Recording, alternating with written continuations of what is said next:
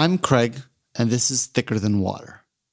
In our last episode, my Aunt Laura heard back from her doctor that her blood work confirmed that she had type 1 diabetes. Now, 1 week into her diagnosis, she talked about how she is coping with shots before every meal and adjusting to her new normal. You're at your 1 week anniversary of having type 1, pretty much. Woo woo! Does it feel like it's only been a week?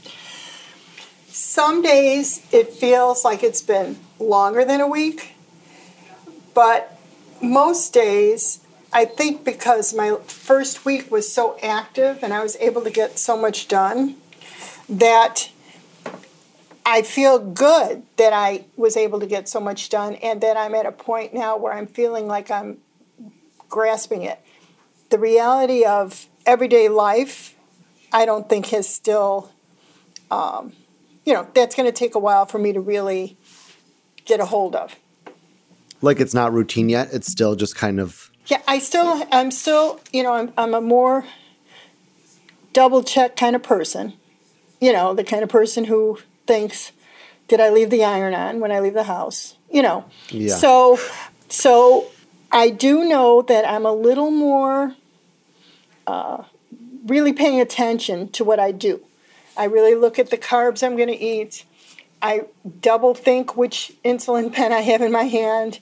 I monitor, my timing of my day so that I know I'm pretty consistent with meals.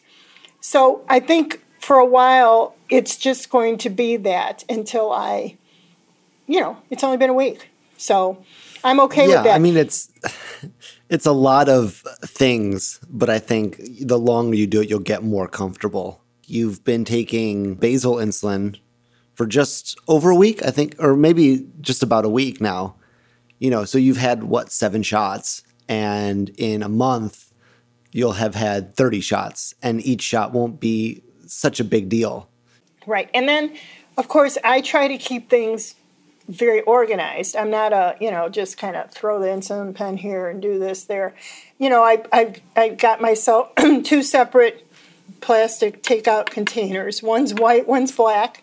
The white one has my meal insulin, and the black one has my nighttime. And so it just helps me to stay organized and know where they are. They're, all in one place with the needles in there, the alcohol pads. And then I can pull the one out I need at a time, and it's easier for me to say, this is the one I need to use right now. Well, I imagine that organization's helping you grasp, the lifestyle change, because it's just so formulaic. It's, wake up, take your shot for breakfast, eat your breakfast. It's funny because it's so similar to the way I was when I was diagnosed. So maybe it's a genetic thing.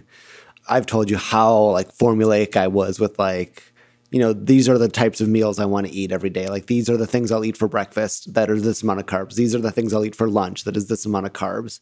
I at least understand the disease, and I have a way better grasp of the diet because I'm a dietitian. So but even I check and double check. But if I didn't have this background knowledge, I can imagine how hard it is to adjust to this. I mean, it's got to take a longer time for most people who are diagnosed in adulthood because your eating patterns are set. I mean, they are set, I've been eating the same way for 60 years. So, it's huge. People need to really reach out right away to find the good support system, whether it be healthcare professionals like a diabetic nurse that you can call or email, a dietitian that you can call or email, and then also people in the type 1 community, if you've got groups, even through Facebook, just to make some kind of connection. Whereas I have you, your mother. I'm curious how my mother's been. She hasn't really told me. No, your mother's been great. I think she was really, really sad when I got the diagnosis. She really didn't want me to have this. But she totally understands it she totally understands what I'm going through, and she tries not to be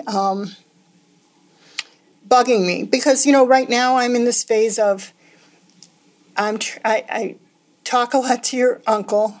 I talk or text to you, and I talk to her. But some days I'm just like, okay, especially when I've had appointments, I'm like, okay, I can't talk anymore. And she's the only one who asked about your uncle and how he's doing. And I just saw that yesterday. What is it? A TD3 is the support people.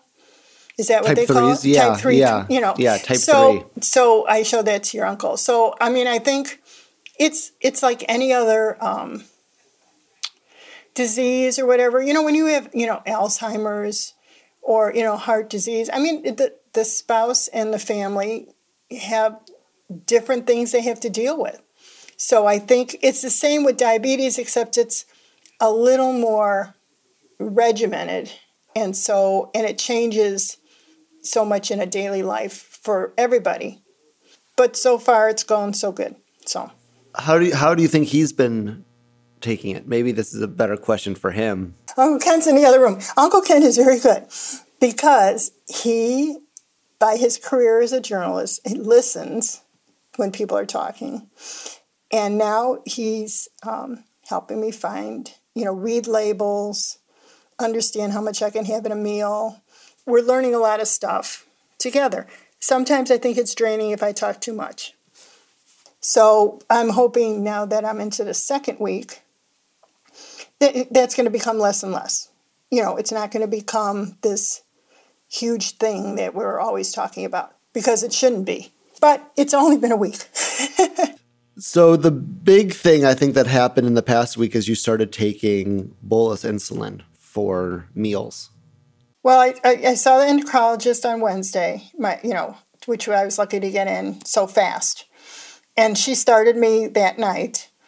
And you know what? I had already been giving myself for a couple of days the evening shot.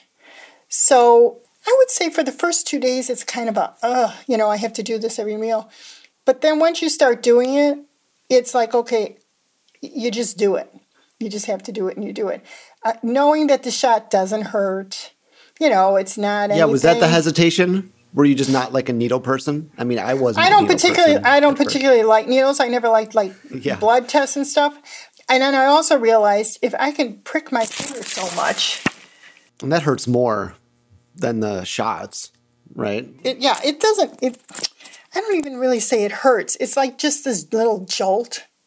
So, it's not fun when you add and you think about how many times you're jabbing yourself in a day when you have to do all the insulin and the testing. But my hope is, if I can move to the Dexcom, the glucose monitoring device, then I'm eliminating a lot of the pricking. And then it'll just become the shot is a shot. You just do it. That's the thing. People say like, oh, I can never give myself shots, every day. I can never do that. And I'm like, what's the choice? Like, what's the alternative? Yeah.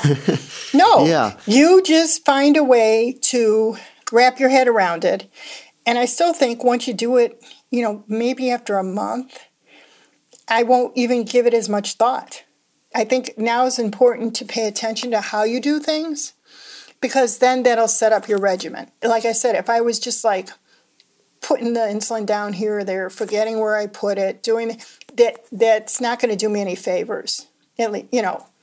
I want to be regimented so I know this is the insulin I'm taking, this is the amount I'm taking, this is how I prep the pen, this is how I prep, getting the shot. I give the shot, and then I dispose of the needle.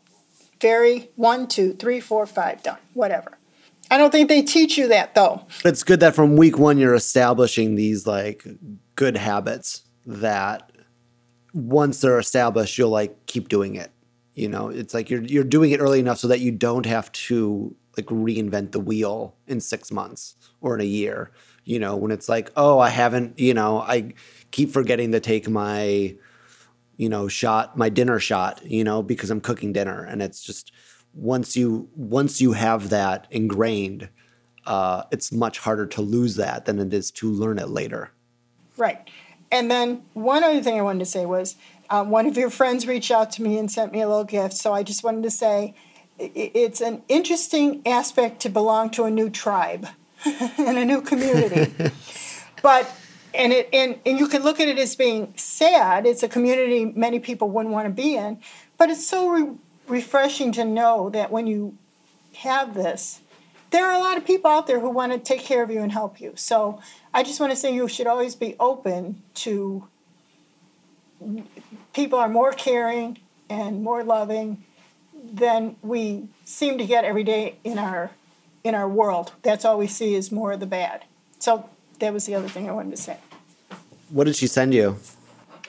It was really lovely. She sent me a travel bag, and then a little unicorn bag, which I did not understand what the unicorn was, but she explained it.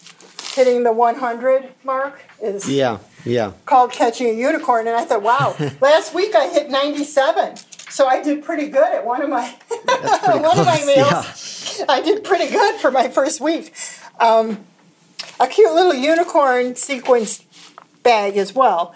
And then she filled it with some unicorn tattoos, little mini boxes of raisins, which she said are 10 carbs a piece, and then a whole bunch of Starburst, which I think it's 4 Starburst? Yeah, each, something like that, yeah. And then she sent me hand cream, sanitizer, a bath bomb, some hair clips to remind me to take care of myself, which I thought was also, like I said, at this point I have to take care of myself. So sometimes that's hard, especially I think sometimes for women because they're the caregivers.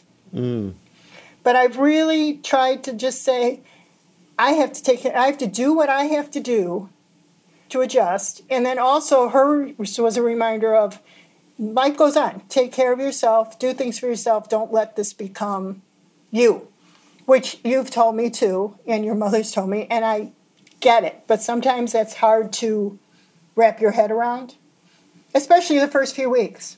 Knowing it and then living it are two different things. Correct. I know there's going to be days where it's going to be really bad. I'm not going to be happy. But I also know that tomorrow will be better, which is the way I've always kind of lived my life. Some days are just not so hot, but you just move on to the next day. The thing to recognize is if I'm overwhelmed, I need to call you, or I need to call your mother, or I need to, when I start making more friends who have type 1, call them. So, even if it's just me reaching out to somebody and say, hey, it's been a really crappy day, just to hear them say, yeah, I hear you. It's crappy. And then it's okay. Then it's okay to say, it's been a crappy day. On the next episode of Thicker Than Water, Aunt Laura tries not to obsess too much about type 1 diabetes.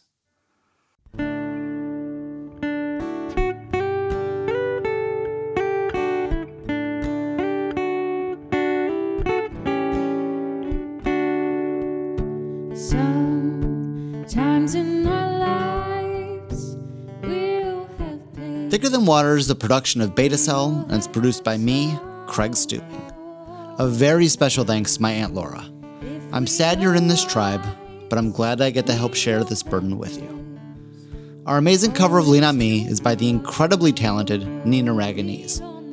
If you haven't yet, subscribe to Beta Cell wherever you listen to podcasts to get all of our shows downloaded onto your listening device as soon as they're available. If you love Thicker Than Water or any of the Beta Cell shows, you can support us on Patreon. There you can get bonus clips as well as our brand new supporter-only show, Out of Range After Dark. On this week's episode, we talk about the overwhelming whiteness in the type 1 online community. I'm Craig, and this is Thicker Than Water.